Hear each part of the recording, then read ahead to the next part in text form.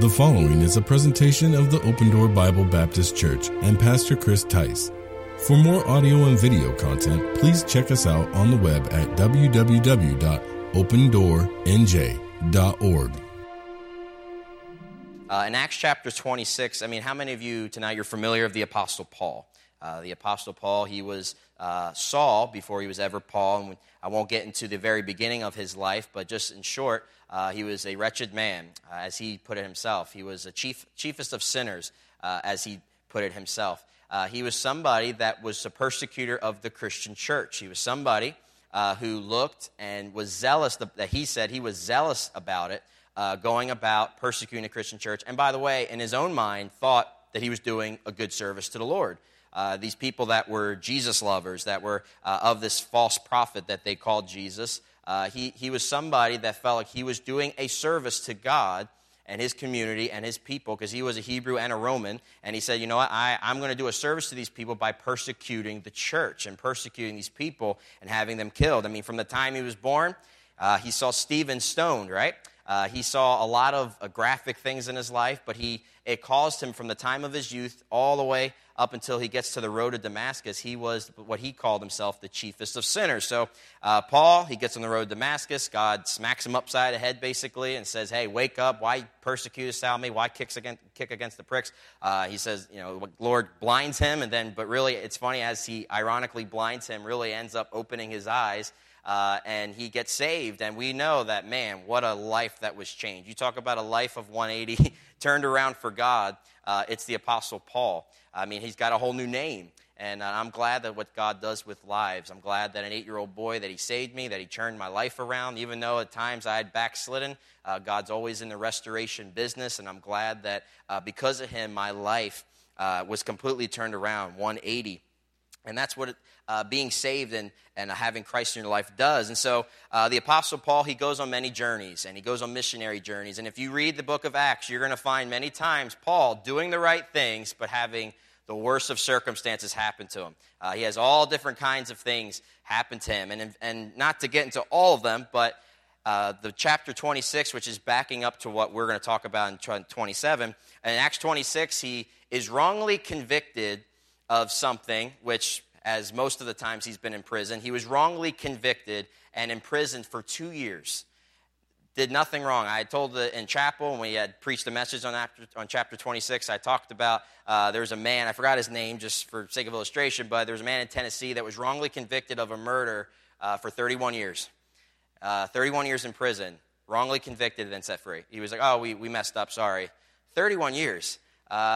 That's life. They might as well I'll just stay in here, what's the point now? And of course, the whole legality of it, he's suing them and saying, I need $1 million to supply all the money that I lost and all that. But imagine, wrongly convicted for 31 years. Paul, probably in that span of his life was always wrongly convicted. All he was doing was preaching the gospel, telling people about Christ. People didn't like it, so they threw him in prison. They beat him, they scourged him, they did horrible things to Paul. And Paul in chapter 26, he's before a politician of that day, and he says, you know what? He says, I'm going to give you the floor, Paul, talk about it. And Paul gives his testimony and uses that part, and I love what he says. He says, I think myself happy. And I'm like, man, out of all the stuff you've been through, you think yourself happy through all that? And he says, you know what? I count a great joy that now I got the floor. I'm going to talk, and I'm going to tell you my testimony. I'm going to tell you the gospel, and that's what Paul's mindset was the whole time.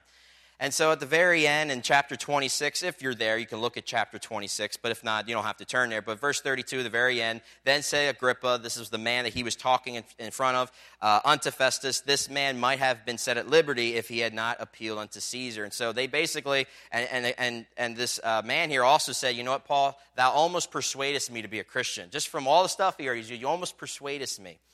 But then we get to the end, and even after all that, even after his testimony, even though they have no grounds of which to hold him, they still say, you know what, he's got to go to Caesar. We got to send him off. So they basically take him, he's a prisoner, and they said, we got to send him to Rome. And that's what brings us to chapter 27 and verse 1. And when it was determined that we should sail into Italy, they delivered Paul and certain other prisoners unto one named Julius, a centurion of Augustus' band. And so now they're sending Paul away. Now, Paul always desired to go to Rome. He always had this plan. Did he want to go there not as a prisoner? I guarantee it. He did not think he would go there as a prisoner, but God always has different ways of bringing us to our destination. So Paul, he's a prisoner because in Acts chapter 19, he says, hey, I must, after Jerusalem, I must need to go to Rome. And now he's going to Rome, but he's going as a prisoner. So he's getting there one way or the other, but he's going to get the job done. So he goes there, and he has other fellow prisoners, and they put a Roman army or officer in front of him named Julius. Now, Julius was very courteous to Paul. We'll look at in a minute how he was, and the Bible even says that he was. But Julius, some believe maybe he was in that courtroom, and he heard Paul's testimony, and maybe he softened his heart a little bit for Paul. But he was very kind to Paul. Even though they weren't supposed to be to prisoners, he let Paul do a lot of things. Now, I'm going to name a lot of cities in a moment and a lot of different things. Please, if I butcher them, you can laugh or whatever. But, I'm that person. I need a dictionary thing and push that little speaker button on there, and I have to push it, and I have to listen to it like 100 times and then try and memorize it, and I still get it wrong. But we're going to list some different things, but I'm going to walk you through this. And as I do it, Brother Bill, if you want, you don't have to worry about putting on the screen all the verses, but could you put that map up there? It's not going to be a Bible study tonight, but it is a little bit. You probably can't read half of that, and that's fine, but I'm going to lead you in some direction. This is the journey, Paul's fourth missionary journey, which we're going to read about tonight. And I'm going to go somewhere. Just listen. Just pay attention. I promise you I'll get you out of here, all right? But in verse number 2, after he sends them off, and they tell him that he's Julius, the centurion of Augustus, he's over them, and entering into a ship of Adramyttium, we launched, meaning to sail by the coast of Asia. And so if you look here, you can keep it up, Brother Bill, just leave it for the most time being. You see here, they're starting on this bottom right. And this is the start of his journey. So they're going along the coast of Asia. And now they have to get to Italy. Italy is on the opposite side. Now, right here, it would make sense, and I don't know if you can see it, but right where that very first dot is, they could basically just go all the way across and then shoot up. And that would be the most logical sense of going to Italy, right? Would you not? Going to Rome. That would be the most logical way. But we're going to look at something why they had to go up, and they had a couple of detours. Verse number 2, entering to a ship of Adramyttium, we launched, meaning to sail across to the coast by the coast of Asia, and one Aristarchus, a Macedonian of the Thessalonica, being with us. And verse 3, and then the next day we touched Sidon. So he's going up to Sidon. And they're going up the coast here, and Julius courteously entreated Paul and gave him liberty to go unto his friends. What kind of guard does that? It's like letting a prisoner out. Hey, why don't you go see your family, say bye, get a shower, get some cheesecake, get a cheesesteak, all that kind of stuff, and then come back. I mean, that's a really nice, courteous guard, right? He says, hey, Paul, we're going to stop here, go see your families and friends, and then we'll get back, meet me back here at 1 o'clock. I mean, that's a really nice guard, would you not? I mean, imagine they let the prisoners do that. Hey, you want to go see your family for a bit? Yeah, I know you murdered a few people, but go ahead. Just go. It's fine. Just go out and make sure you come back. But you see, obviously we know Paul wasn't wrong. He was just wrongly convicted, and so he trusted Paul. And so Paul, he meets with his friends. He kind of, I would imagine he freshened up, got that favorite meal he wanted, whatever. And then they're on their way. Verse number 4, and when they had launched from thence, we sailed under Cyprus, which the winds were contrary. So here's what I'm talking about. So it would be logically make sense if they started here and just shot straight across. That's what my mind goes to. But instead, because the winds were contrary, they had to travel up. They had to go against it, because contrary means it's opposing, right? It's going against the grain. And because it was so contrary and dangerous, he basically, we can't go this way. We're going to have to take a little detour. How many of you like detours? Of course, nobody likes detours. If you live in Jersey, in Jersey, there's detours everywhere. I bet you one time a day you hit a detour, and not because it doesn't have an orange sign that says detour. They're called jug handles. That's what I call detours. Every single day of my life when I drive in New Jersey, they're not jug handles. They're called detours. If I have to go 5 minutes this way to go across the street, that's a detour to me. And so nobody in here likes detours. But Paul and his band and his prisoners, and by the way, the amount of prisoners that were here, we'll look at the number in a minute, but 276 passengers. I mean, he's got a lot of fellow prisoners with them. And they're going off, and they're going on a detour, and they're going down. Verse number 5, and when he had sailed over the sea, the Bible talks about in verse number 5, and when he had sailed over the sea of Cilicia and Pamphylia, again, I'm butchering some of these, we came to Myra, a city of Lycia. And when the centurion found a ship of Alexandria sailing into Italy, and he put us thereon. So basically, they're on a smaller ship. They got on a bigger ship. And this ship was going to Italy, and it was bringing grain. It was bringing, this ship was really important to Rome because it was their granary. It was important to hop on this ship because they were bringing their supply of grain to that region. And so this ship was very large. It even had, some of them had kind of little smaller ships hanging on the back end of it. And so they would travel. And so this ship, they all hop on, all 276 of them, plus the workers, plus, again, this thing is full of grain and supplies to bring to Rome. And the verse number 7, and when he had sailed slowly many days and scarce were come over against Cnidus, the wind not suffering us, we sailed under Crete over against Salmon. So what happens is, again, they have a contrary wind. They have to take a detour. Now they're going over Cyprus. They're going all the way down. And now, you see, they're trying to get back down south. They're trying to cut over across, but the wind is contrary up there now, and it's causing them problems. And how many of you like problems? No one likes problems, right? And so now the problems are causing them to go south again. And the Bible says that they go slowly and scarce. They're trying to be careful, just go from one checkpoint to another checkpoint to another checkpoint. I had a car one time in college. I mean, they call them college cars. And right away, when I say a college car, you know that thing has got problems. My buddy and I, we split. I put 200 up. He put 200 up. We bought this really old Ford 19 whatever Taurus. I mean, this thing, I was surprised we drove it off the ladies' lot. But we bought it, and I remember one time just overheating, and I had to put 5 gallons of water in the radiator, and then I'm going like a mile down the road, checkpoint. I go in the gas station, fill it up, radiator cap, and just from time to time, like checkpoint to checkpoint to checkpoint to checkpoint. Finally, I got to the college and all that stuff, and that was just wonderful college life. But I can imagine they didn't have a radiator problem, but they had a wind problem. They had a problem where they had to just slowly, because of winds, they were going here, they were going there. They're definitely way off track than what they wanted to go. This wasn't supposed to be, you ever have those journeys, it's supposed to be X amount of hours and it turns into X amount of days.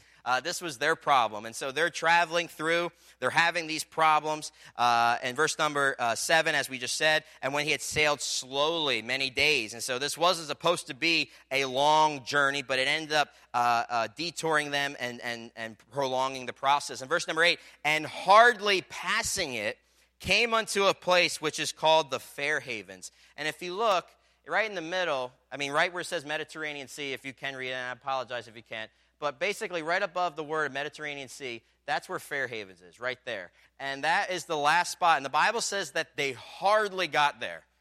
Hardly making it to there. I think I can. They're trying to get there in one piece. And again, this isn't a small little tugboat. This is a big, large ship. Or at least enough to hold, almost 300 passengers plus grain, plus it's tugging other boats along with it. And the Bible says they get to a place called Fair Havens. And in this part called Fair Havens, they make rest there. And the Bible says, and it came unto a place which is called the Fair Havens, nigh unto where the city of Lycia. Now, verse number 9. Now, when much time was spent, and when sailing was now dangerous, because the fast was now already past, Paul admonished them. So Paul, he's probably the most spiritual, the most mature one on that boat. Even though those men were skilled, could drive a boat, could have done that trip many times, have done that journey, that voyage many different times. Paul, probably the most spiritual one there, gets up because he knows that the fast, the Day of Atonement, it's over. And when that's over, that's like the September, October, that's bad weather season.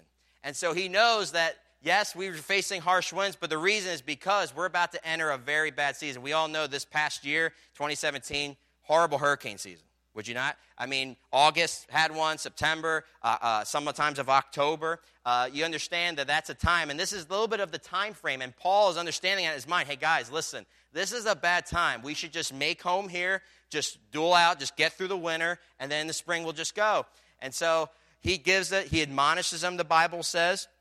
And the Bible says in verse number 10, and said unto them, sirs, I perceive that this voyage, by the way, the word it says, and said unto them, sirs, I perceive. That word translated basically says, I have experience.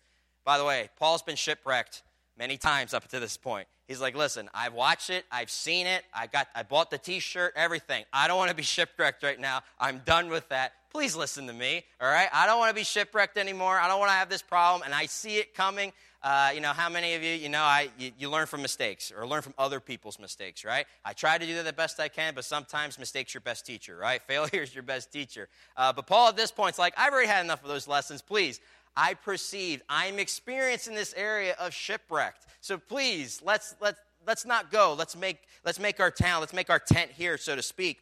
And the Bible says, and perceive that this voyage will be with much hurt and much damage, not only of the landing of the ship, but also of our lives. He said, guys, our lives are in risk if we move here. This is the man of God speaking. But to others, he's just a prisoner. So the Bible says in verse number 11, nevertheless, the centurion, this is Julius, right, believed the master and the owner of the ship more than those which were spoken by Paul. Now, I'm going to cut Julius some slack here.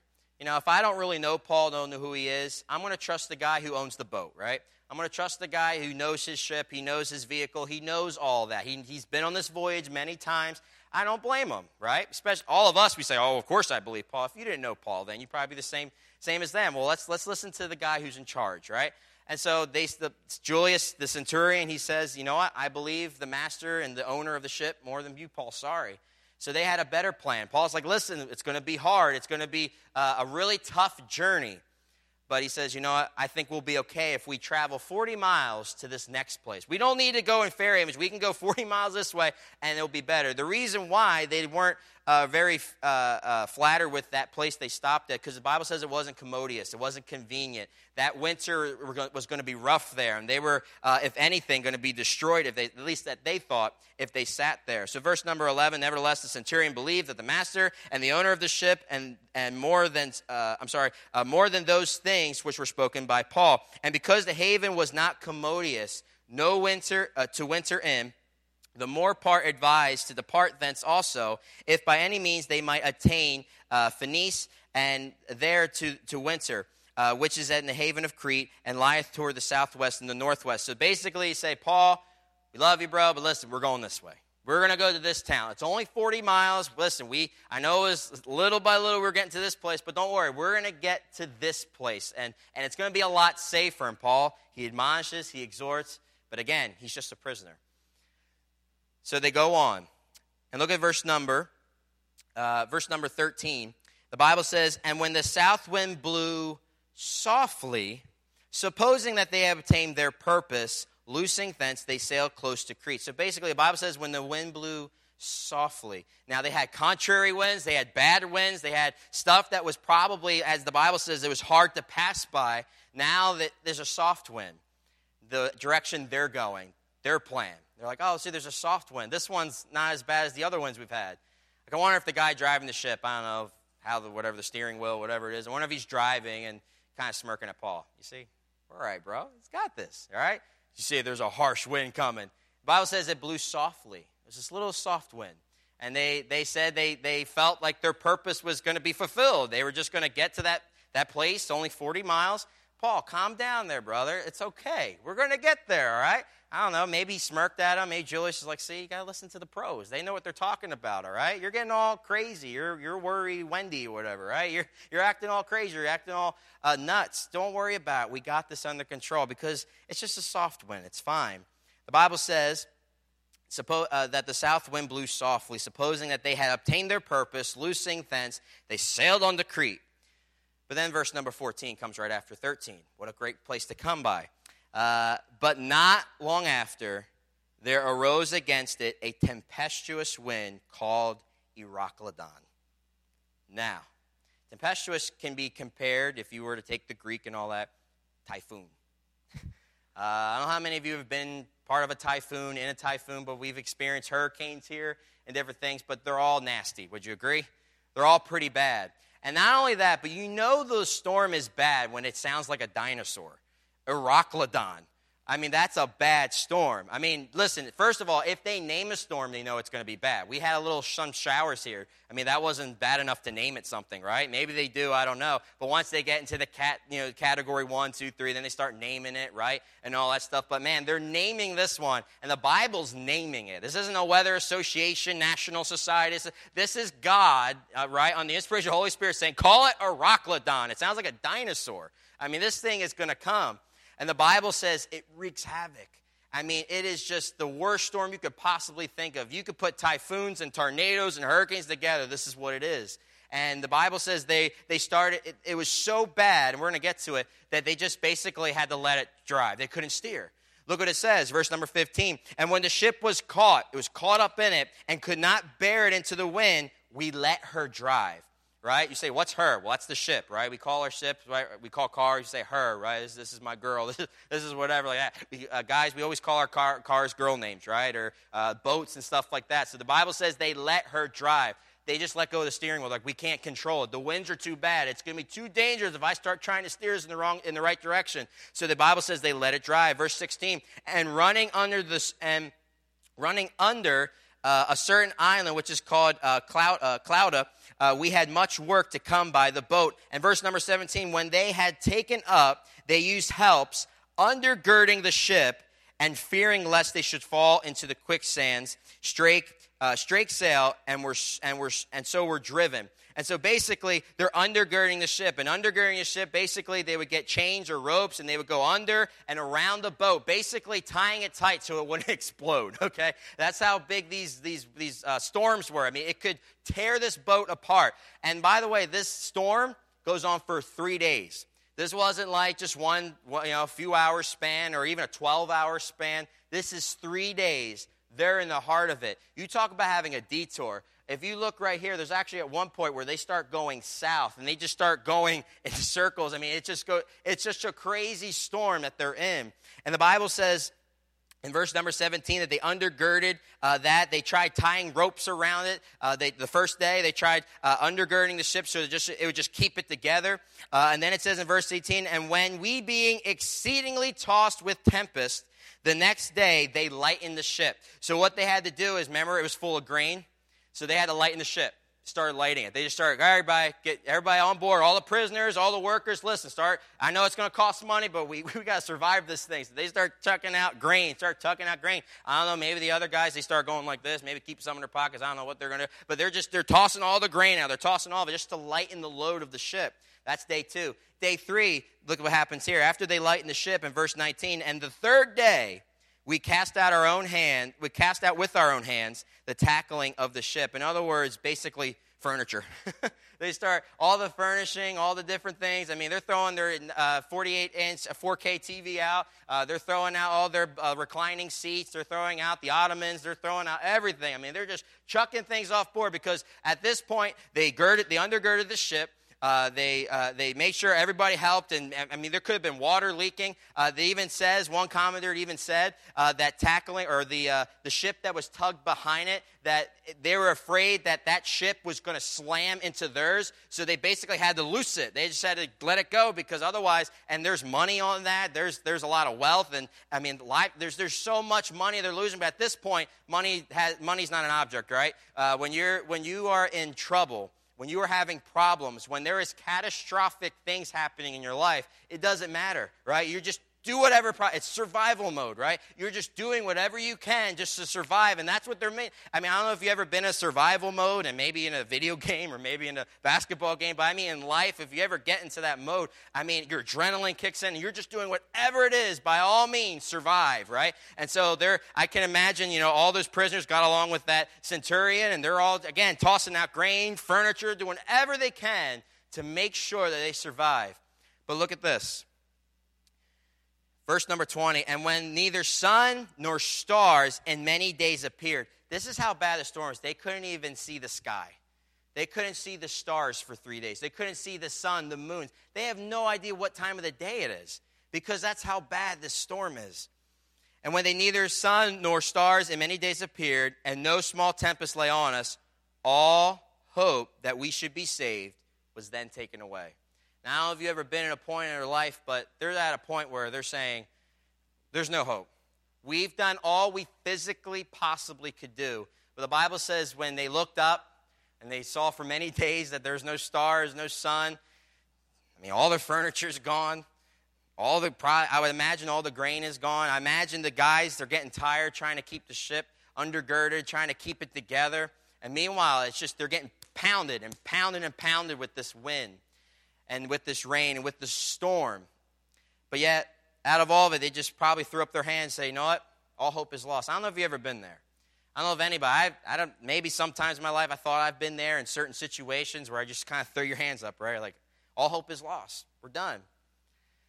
Now, Paul, through this whole time, from the time he admonished them in the beginning and they chose not to listen to him, now he speaks up. The Bible says in verse 20, and we're going somewhere, and I promise you we're going to be done. Long introduction, short points. Verse number 20, or verse number 21, but after long abstinence, Paul stood forth in the midst of them and said, Sirs, ye should have hearkened unto me, and not have loosed from Crete. He's like, we should have stayed put where I told you to stay put, and to have gained this harm and loss. And now I exhort you, again, I exhort you to be of good cheer, for there shall be no loss of any man's life among you, but of the ship. For there stood by me this night the angel of God, whose I am and whom I serve, saying, Fear not, Paul, thou must be brought before Caesar. And lo, God hath given thee all them that sail with me. He says, all the prisoners that are with you, everybody that's with you, even though you didn't listen to me the first time, even though you should have. Now, how many, you had that parent, me, that said that, you should have listened to me, right? And then it kills your pride, and you're like, all right, you were right. I heard someone today, if I admit that you're right, that means we're both wrong or something like that. There's some joke about that. But, you ever have that part, right? You ever have, that time where it's that I told you so. The person that, we say in Philadelphia, feeling salty, right? Feeling, stupid about it, you don't feel good about it. And I can imagine at these points that they're past their feelings. They just want to survive. But Paul's saying, listen, you should have listened to me, but I'm going to exhort you. You're all going to live. You're all going to survive. And you're all going to be okay. Now, I can imagine everybody running. You ever seen crazy people scream and run and go crazy? And it's like you grab them, stop, right? What are you doing? I can imagine they're all going crazy. There's fires being set. Some guys are holding stuff. People are tossing out grain. Guys are doing all different kinds of stuff. Meanwhile, Paul is just like, they're all going around him, screaming, running around. He walks up in the middle and goes, okay, stop. Meanwhile, the wind's blowing. Everything is coming about. And he says, listen, should have listened to me. But the angel of the Lord came to me last night. You know what he said? He's like, you're all going to be okay. I can imagine they're like, that's it?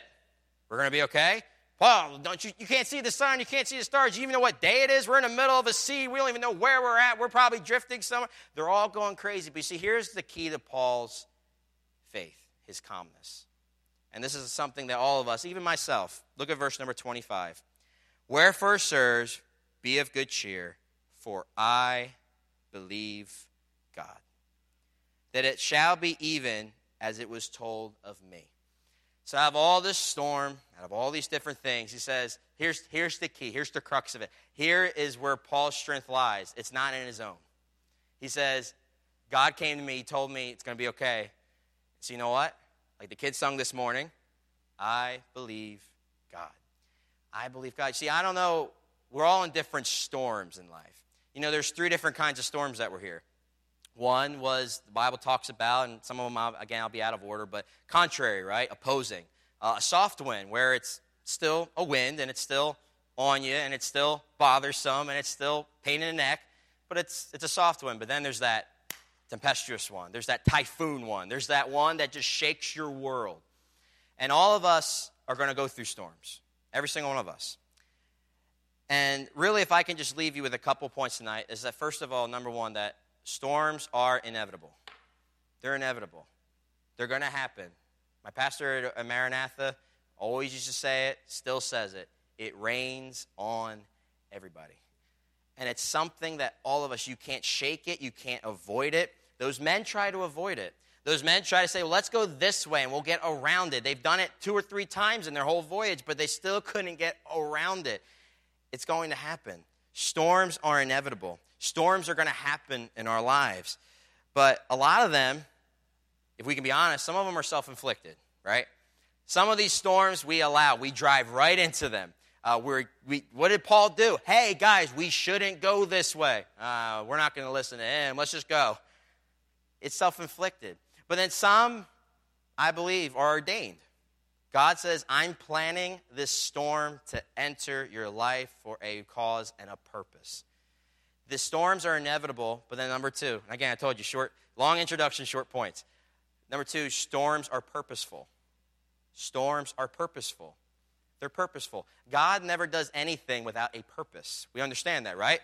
Christianity 101, God does not do anything without a purpose. It's always on purpose. You say, well, what about, the storm? Okay, storms, what? April showers bring May flowers, right? Without the storm, without the rain, we're not going to have the beauty of nature. We're not going to have the beauty of the flowers, the beauty of spring. We're not going to have any of that. You say, what about Hurricane Katrina or Sandy? What about all those? Well, here's what I like to say to that. You say, well, what about, that's a lot. Really, all that hurricane so I can have some flowers? No.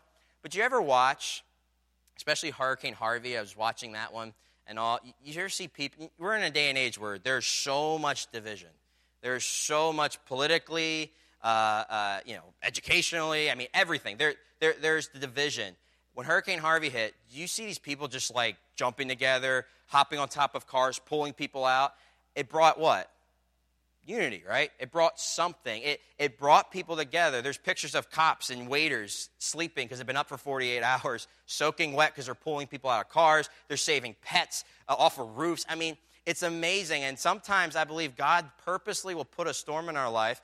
Maybe it's that little one, right? It's just so that, just like a storm brings May flowers, and God just wants to kind of bring something. He wants fruit to bear from your life. He wants you to learn some things, but maybe sometimes He's just trying to bring you closer to Him. Maybe God's just trying to whack you upside the head and put this storm in your life because He says, hey, they said they were at with all hope was lost. Listen, if you're in Christ Jesus, Christ is your Savior, all hope is never lost. You have hope in Christ. But what happens sometimes is we get so embodied in ourselves and everything that we do that we get to a point, all hope is lost. And then God's like, hello, I'm here. We have a hope, by the way. If you're lost tonight and you say, I don't know what it means to be saved and all this lingo, please, I love to show you from the Scripture. Pastor Justin, any of the ladies here, any of the guys here would love to show you from the Bible how you can be saved. But if you're in Christ tonight, listen, you always have that hope. You always have that. He's right beside you. In that storm, listen, God was with Paul, and that's why Paul could calmly get up in the middle of a typhoon, hurricane, nor'easter, whatever you want to call it. He could sit there and say, guess what? It's all good. I believe God. You see, we have to claim that promise. Storms are inevitable. They happen to everybody. But how we approach it, whether it's self-inflicted or God ordained it, it's purposeful. God says storms are inevitable. Storms are purposeful. God does it so that He can bring us closer to Him. But also this too, storms are survivable. So yes, they're purposeful, but guess what? This too shall pass. I like what he said in the Bible where it says, we just read it, but it's talked about, the soft wind blew, and then not long after that, it came. If you read, we don't have time, I'm done. When you read the rest of the chapter of chapter 27, guess what? As Paul said it, they got out of it. They made it. They got on dry land. I can imagine if they got on dry land, just started kissing that floor and everything. I was like, oh, thank you.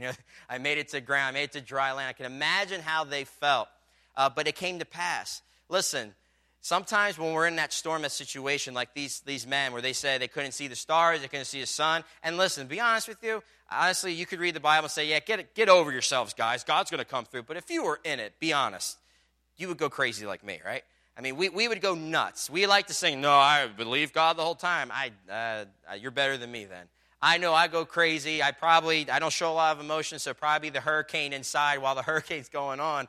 But I would definitely say, we're going to die. I'm just leaving a secret to myself. We're okay, guys, and then go in my corner and suck my thumb and be like, we're going to die. But you have to understand that this too shall pass. It's survivable. God's going to allow it to come to pass, but it's our attitudes going into it. It's our approach to the storms because, again, they're inevitable. They're going to happen. No, I'll get around it. No, you won't. Storms are inevitable. Whether they're a contrary, opposing wind, a soft little tap wind that is bothersome. It's, sometimes, storms don't have to be this massive storm in your life where it's catastrophic. Sometimes Financial can be that small storm, that small wind, soft wind, right? Financial stuff, sickness, right? Maybe that little soft wind. Maybe whatever it is, it can be that little, but it's still a wind, and it's still burdensome on you, and God has it purposefully in your life for a reason. But then maybe some of you are in that tempestuous wind. You're like, my world's done. It's crashing down. I can't see the sun, so to speak, figuratively speaking. I can't see the sun. I can't see the stars. I can't see anything. I feel like my world's crashing down. God does everything for a purpose, but understand the reason why we can say it's survivable and all that is this, what Paul said. I believe God. I believe that he's going to take me through this. He said he's going to take me through this. He said that God's never, he never promised that the Christian life was going to be easy, but he did say he'd take us through it, that he'd help us through it. You know, I remember, and I'll close with this and we're done.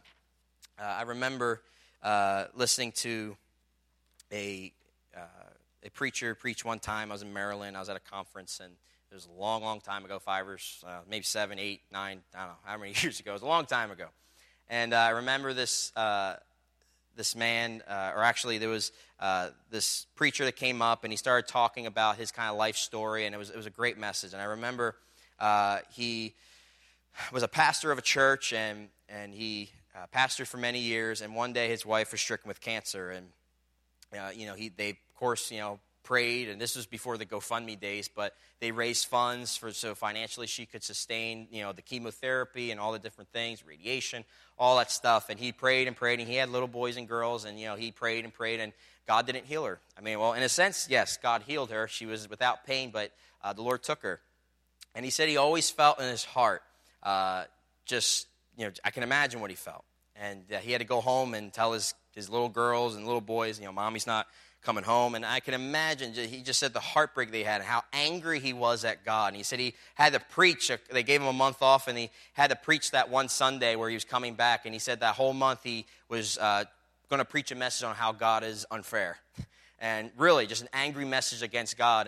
And I remember, and he talked about it, and eventually he said he got to that message, and he said, hey, church, I was going to preach you a message that was going to be different. It was going to be opposed to everything you ever believed in. I was really angry at God, and I was going to preach a message on how God is unfair. But as I read the Bible for this last month, I couldn't find one time where he was unfair. So I couldn't find one time, and he preached the whole message. People got saved, but I love the illustration he used. He said he was in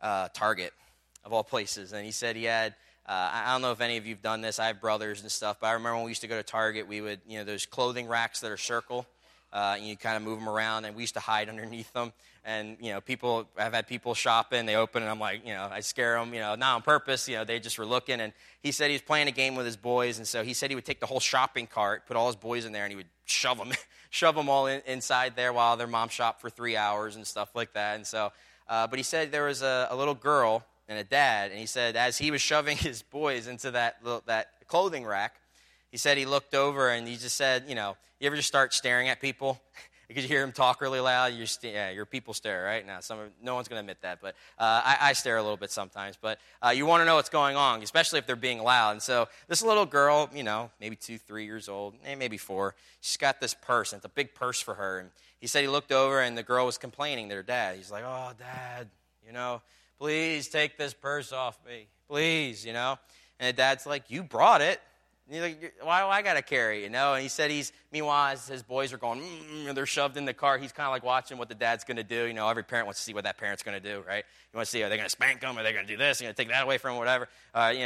Don't you dare take that purse, Dad. You guys show discipline, right? And so he's watching, and the girl, she's complaining and complaining. And he said it goes on for a few minutes, and then finally, the dad said he did something so remarkable that he said he always remembers to this day. He said the dad walked over to his little girl. He said he picked up the purse. And immediately when he picked up the purse, he's like, oh, he's one of them kind of dads, right? Just gave in, right? Just gave in to the little girl, right? No, the dad took the purse. He placed it back on her shoulder. But then he swooped down and he picked her up.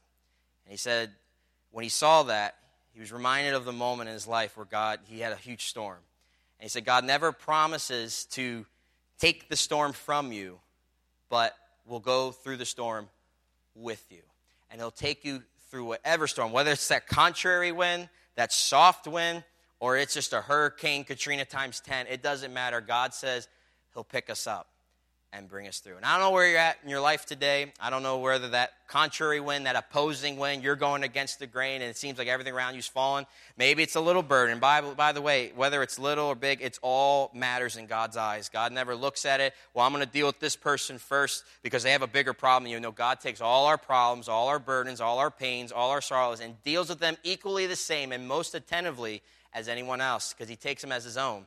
But if you are in that tempestuous wind, that Euroclydon dinosaur kind of a name for a storm, if you have that in your life, God says, listen, it's inevitable, it's going to happen, but it's on purpose. I have a purpose for you. And guess what? This too shall pass. You read the end of chapter 27, they get out of it, right? Because Paul lives to still write under the inspiration of the Holy Spirit, more books and more different things.